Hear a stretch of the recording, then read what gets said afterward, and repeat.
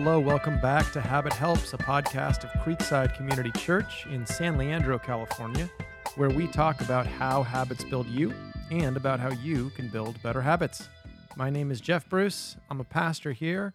I'm joined by John Bruce, my dad, who is also a pastor here. Dad, how are you? I'm fine. Doing better than I deserve. Yeah. Me too. Dad, you don't like small talk, do you? On podcasts. On podcasts, no. You know, typically during a podcast, this first 10 to 15 minutes is just banter before we get into the topic, but that's not you. Well, these people are investing precious time, and so I don't want to waste it. Yeah. Well, I appreciate that because I don't have any question to ask you. I'm still mourning the Warriors, but I feel like this was not their year from the very beginning. Straight out the gate, straight from the jump, straight from the punch, as it were. Yes. You kind of knew this thing was destined to fail. Well, I didn't. I do now, but I believed, and my faith was crushed. Right. So, well, today we're going to continue our series, Smart People, what Proverbs teaches about building habits. Dad, you and I love the book of Proverbs. We read it all the time. And what I love about Proverbs is how it helps us deal with life between the verses. no, that's good. That's good. Yeah. The Bible doesn't provide a verse that tells us exactly what to do in every Right. situation. It's not like a science textbook or Right. something like that. But what the Bible does do, and especially Proverbs does, is paint this picture of what a wise life looks like. And I think Proverbs shows us that living wisely is more of an art than a science. Yes. There's yes. a skill to it. And Proverbs paints a picture of a graceful life, a beautiful life that works with the grain of God's universe. Yeah. And as we practice the way of life and those skills of living, we naturally will become more skillful in dealing with complex situations Right. that we encounter.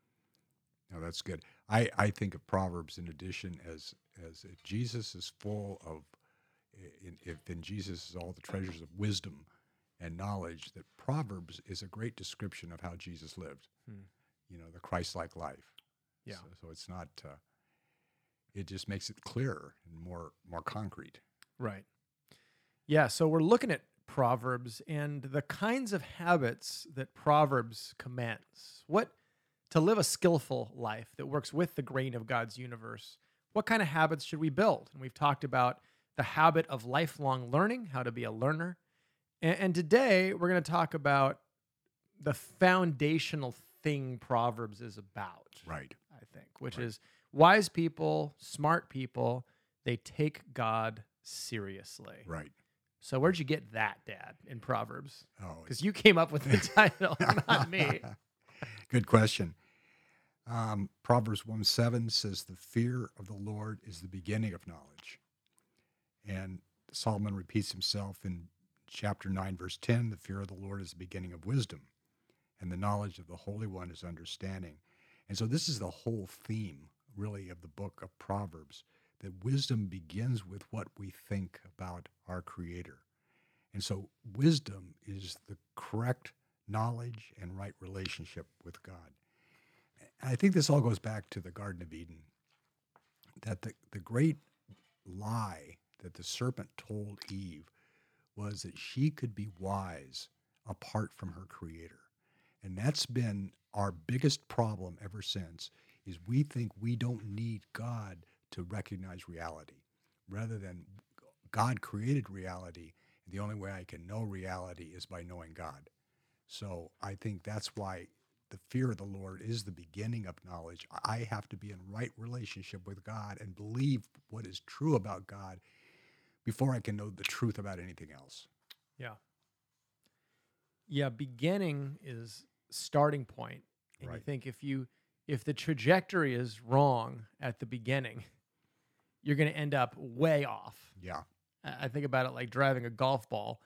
Just a little deviation on the face at the tee leads to, being way out in the woods Yeah. in the That's end. good.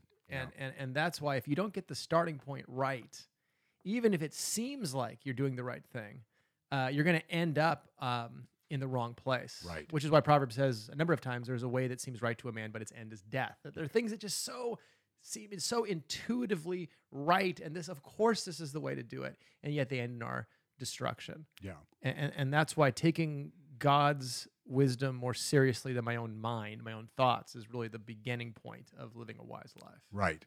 No, the sin assumes that we are capable of seeing reality for what it is, even though the evidence would argue strongly against that. Mm-hmm.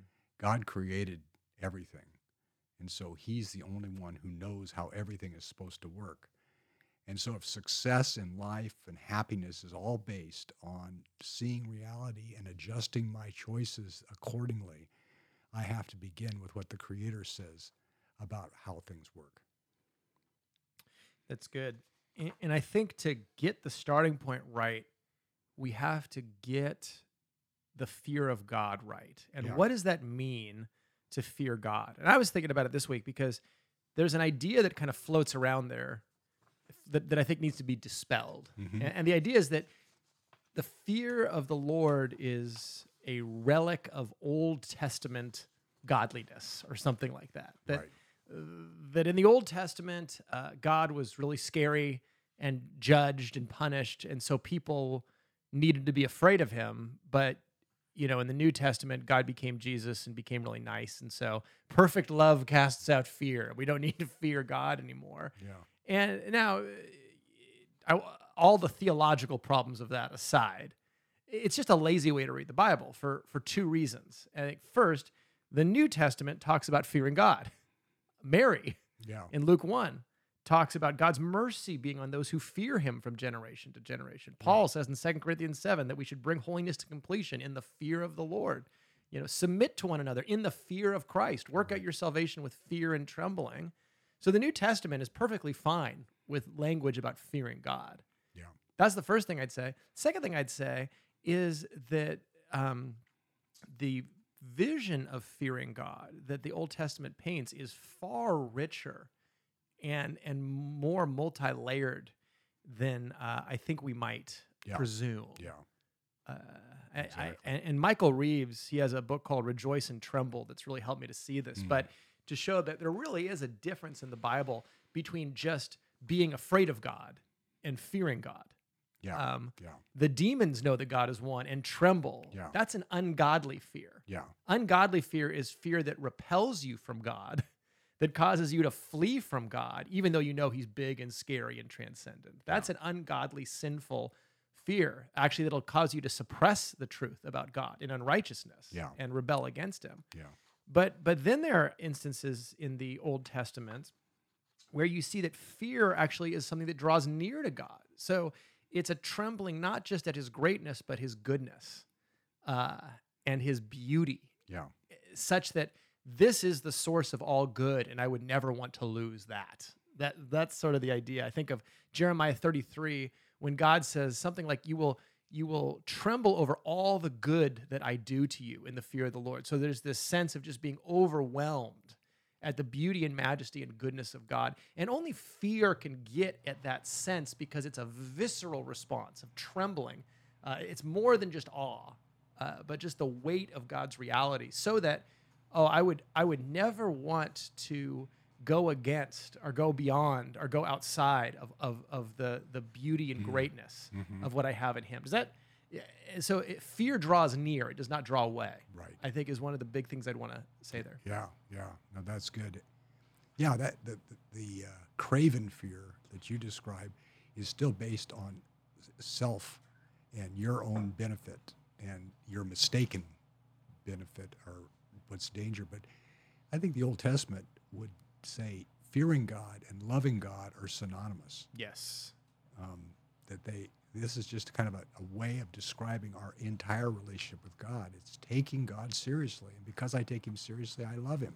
Right. And I hope in him. I trust him and all these different things. Yeah, Psalm 130, with you there is forgiveness that you might be feared. Right. And I think it's in Isaiah 11, the prophecy about the Messiah, that his delight is in the fear of the Lord. And so Jesus, where did he get his delight? From taking God seriously. Yeah. No one lived in closer communion Yeah. with God and had less reason to be sort of afraid and run from God than Jesus, and yet he perfectly feared the Lord. So I just want to get that out here now to get that obstacle out of people's head to go, well, should I really fear God? Yes, you should. It is the biblical word really that sums up the proper response to God and who he is.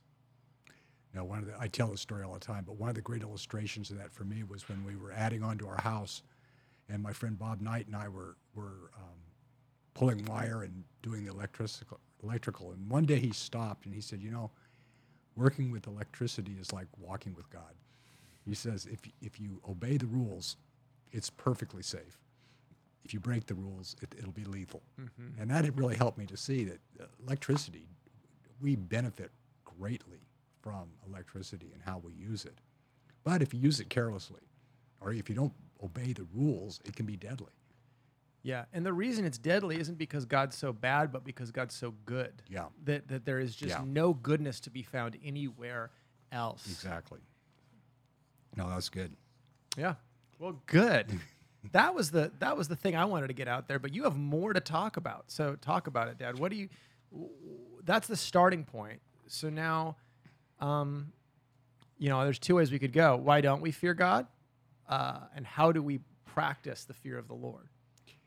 I think just the familiar Proverbs 3, 5, and 6 is a great illustration of how we fear God. Trust in the Lord with all your heart, and lean not to your own understanding. In all your ways acknowledge him, and he will make your paths straight. So that says that fearing God is more than obeying rules. It is a life of faith, because the Bible doesn't give us a command for every situation. Right. More, it says, respond to who God is. And what that means is trusting him. The righteous shall live by faith. That ultimately what fearing God is trusting God in every situation. And even when I don't understand, when I can't figure it out, God is bigger than this. I am going to relax and trust in him and walk by faith. And what trusting in him with all my heart, not part of my heart, not keeping an escape clause just in case God doesn't come through, but trusting in him with all my heart means not leaning to my own understanding. And that's the great thing the sin nature does for us, is to trust in our own understanding. We go back to Eve's problem of you can be wise apart from God. It doesn't say don't use your understanding. It's just don't lean on it. Don't depend on it, because there are so many situations where if I go by my understanding, I will never do what God wants me to do. And last night in our men's Bible study, we were doing Jonah 3. And that's such a great illustration, because God tells Jonah to go to Nineveh, and it's a huge city, 500,000 people, and he gives them a very simple sermon. It's not repent or perish. It is you will die in 40 days. And Jonah, his job is to go into the city and proclaim this to 500,000 people. And I'm sure he was thinking, how am I going to reach 500,000 people when we only have 40 days? And the city itself is 3 days across, just to walk across it.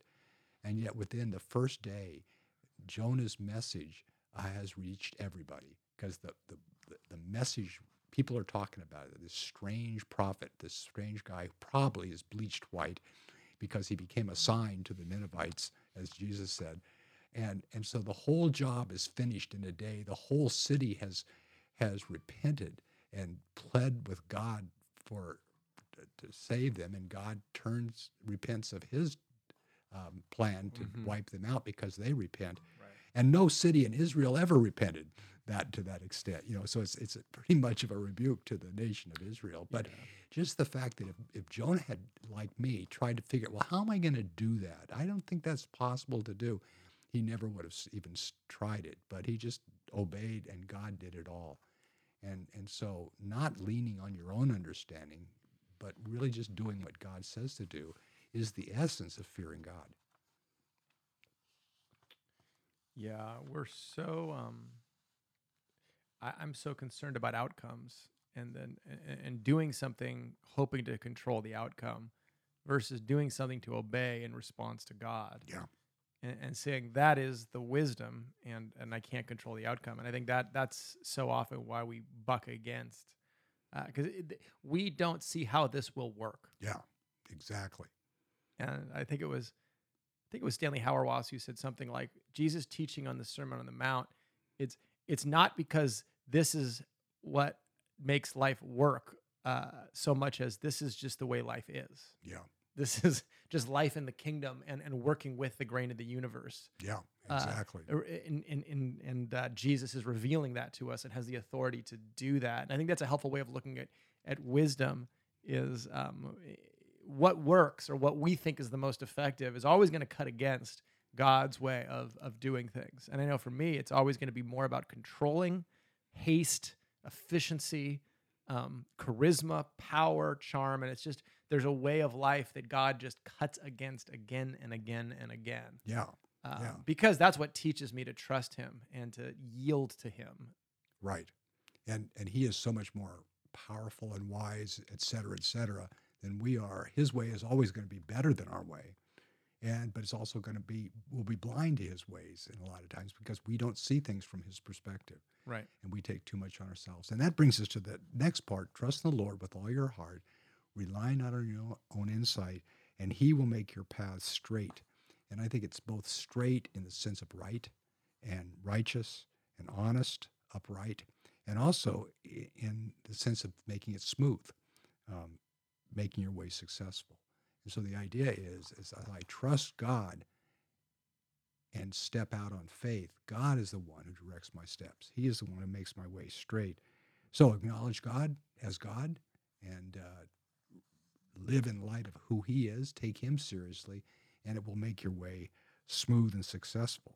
And I'd rather have a straight way than a successful way. I'd rather have a straight way than a comfortable way. I'd rather be right than popular. I think is the idea because joy comes from being righteous and doing the right thing ultimately, not from the outcome. And so I think it promises take God seriously and all of your efforts will work out the way you want them to in the long run. Yep. Is the idea. So trusting in him with all my heart, leaning not to my own understanding, and he will make my way straight. I think that's, to me, is kind of a good summary of what taking God seriously means. And so then I've got to ask, so where am I not doing that? Mm-hmm. And where am I relying on my own insight? And because we're all sinners, everybody will be able to readily see areas where they still trust in themselves, their feelings, their ideas, or their circumstances, or what other people say, more than they trust in God. And that's why I think listening to God's word is so important, because we have to have something that builds our faith and feeds our faith, because it's a completely different perspective than the perspective we get from our flesh and from the world. And that strikes me, if you read in the Bible, and that's the starting point, trust in the Lord with all your heart, lean not on your own understanding. It sort of inverts what maybe I would intuitively do when I read the Bible, which is, let me find the thing that resonates with me and talk about that. Right. Versus, what's the thing that cuts against my thinking and focus on that, yes. Right? If the Bible is for teaching, correction, rebuke, then until there's a tension between the way that I am thinking, did you not silence your phone, Dad? You can take it.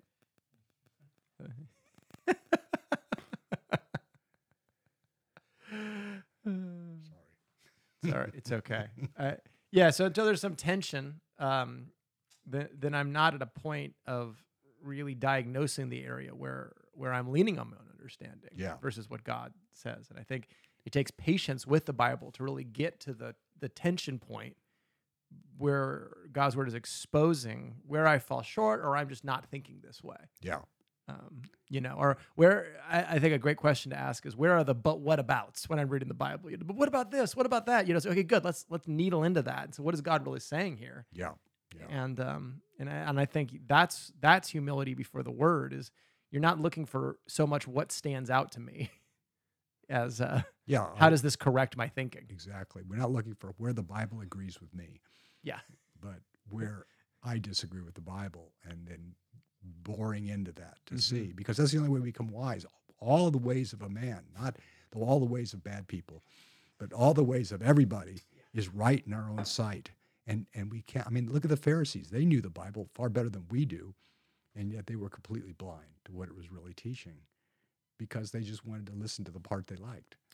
I've often used this illustration, but occasionally, just to quality check myself, I'll listen to my own sermons. And sometimes I'll be in the car listening to a sermon and I'll think, that is such a good point. And then I'll think, of course you think it's a good point, idiot. Like you said it, you know, it's just like, and it's this affirmation loop. But all of us have that little preacher in our head all the time. Right. That we're affirming and say, Right. yep, that's the way life works. That's the, we're listening to ourselves, affirming our own narrative about how life works, how things should be. And that's why it's not very fun to read the Bible. It's uncomfortable. Because you start to read the Bible and you think, oh man, this is not what I would have said. Yeah. This is not how I would have put it. This is actually challenging me. I have to wrestle with this. Yeah. And it can be wearying. It can be challenging for that reason, but it's because it's not a reinforcement mechanism. It's not just reinforcing the feedback loop that already exists in your head. What exists in your head is all the ways of a man are right in his own eyes. I mean, how often is the feedback loop in your head? Am I really doing the right thing here? Is that the way I should go? For some people it could be, but often there's a reinforcement loop all the time. No, this is the way you should go. This is what you should do. And that's what we're verifying with our actions. Yeah, no, that's good.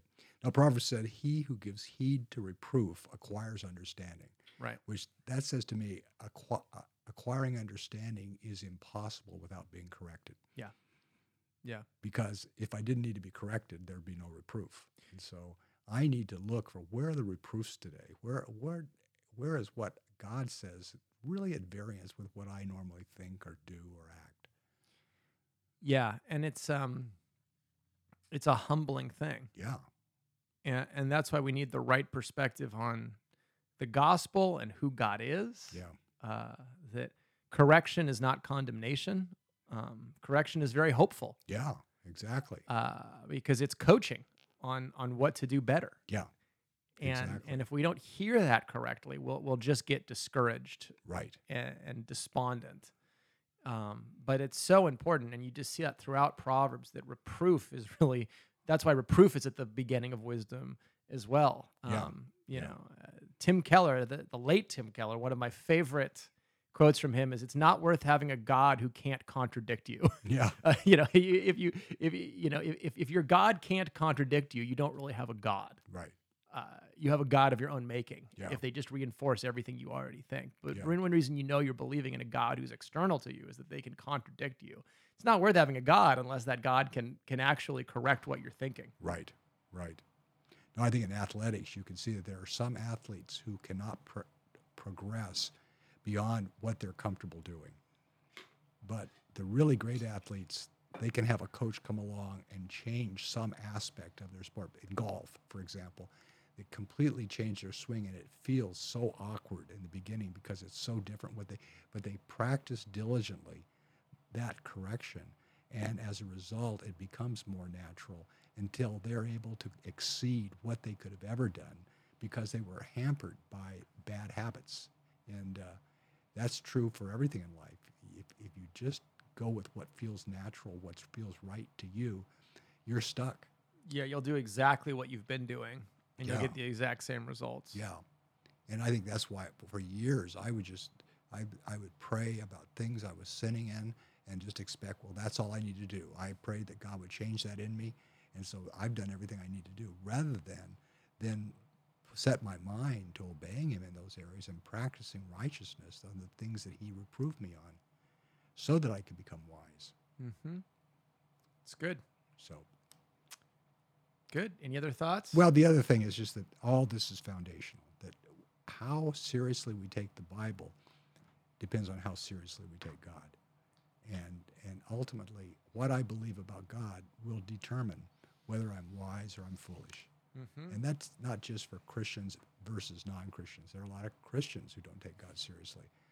But if I take God seriously, then I really take what he says seriously, and I do not want to disobey or violate, because I know that there'll be consequences that I don't want. And that gets to the determining question, am I pleasing God in this situation? Is what I'm doing pleasing God?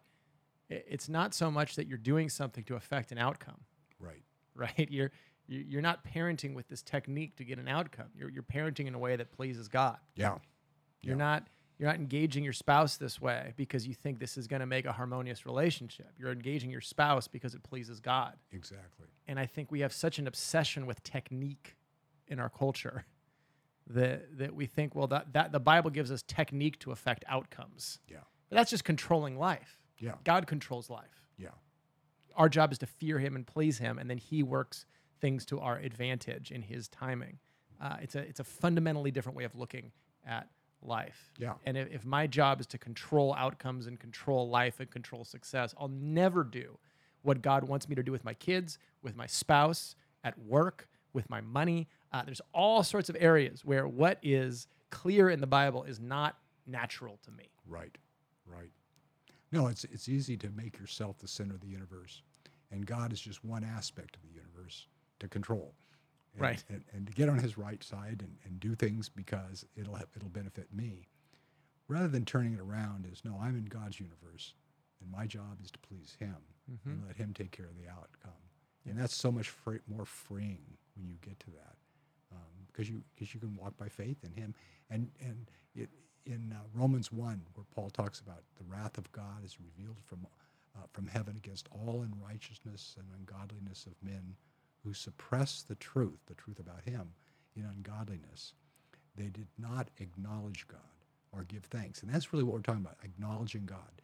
Just in everything, I take God seriously. So what do I know about God that should shape the way I do this or feel about this or whatever? That's acknowledging God, is bringing God into my knowledge, is that he is the North Star. He's the one who determines what I do and what is right and wrong. And rather than thinking I need a verse for everything before I know what to do. Yeah. And so if you're frustrated with your kid, say, okay, well, what would please God? Yeah. If you're in a conflict with someone, okay, well, what would please God in the next thing that I do? It's the only question to ask. Yeah. And you actually you're not responsible to do anything more than that. No, the righteous man should live by faith. Yeah. That's good. It is good. I think it's biblical. I hope so. I hope so.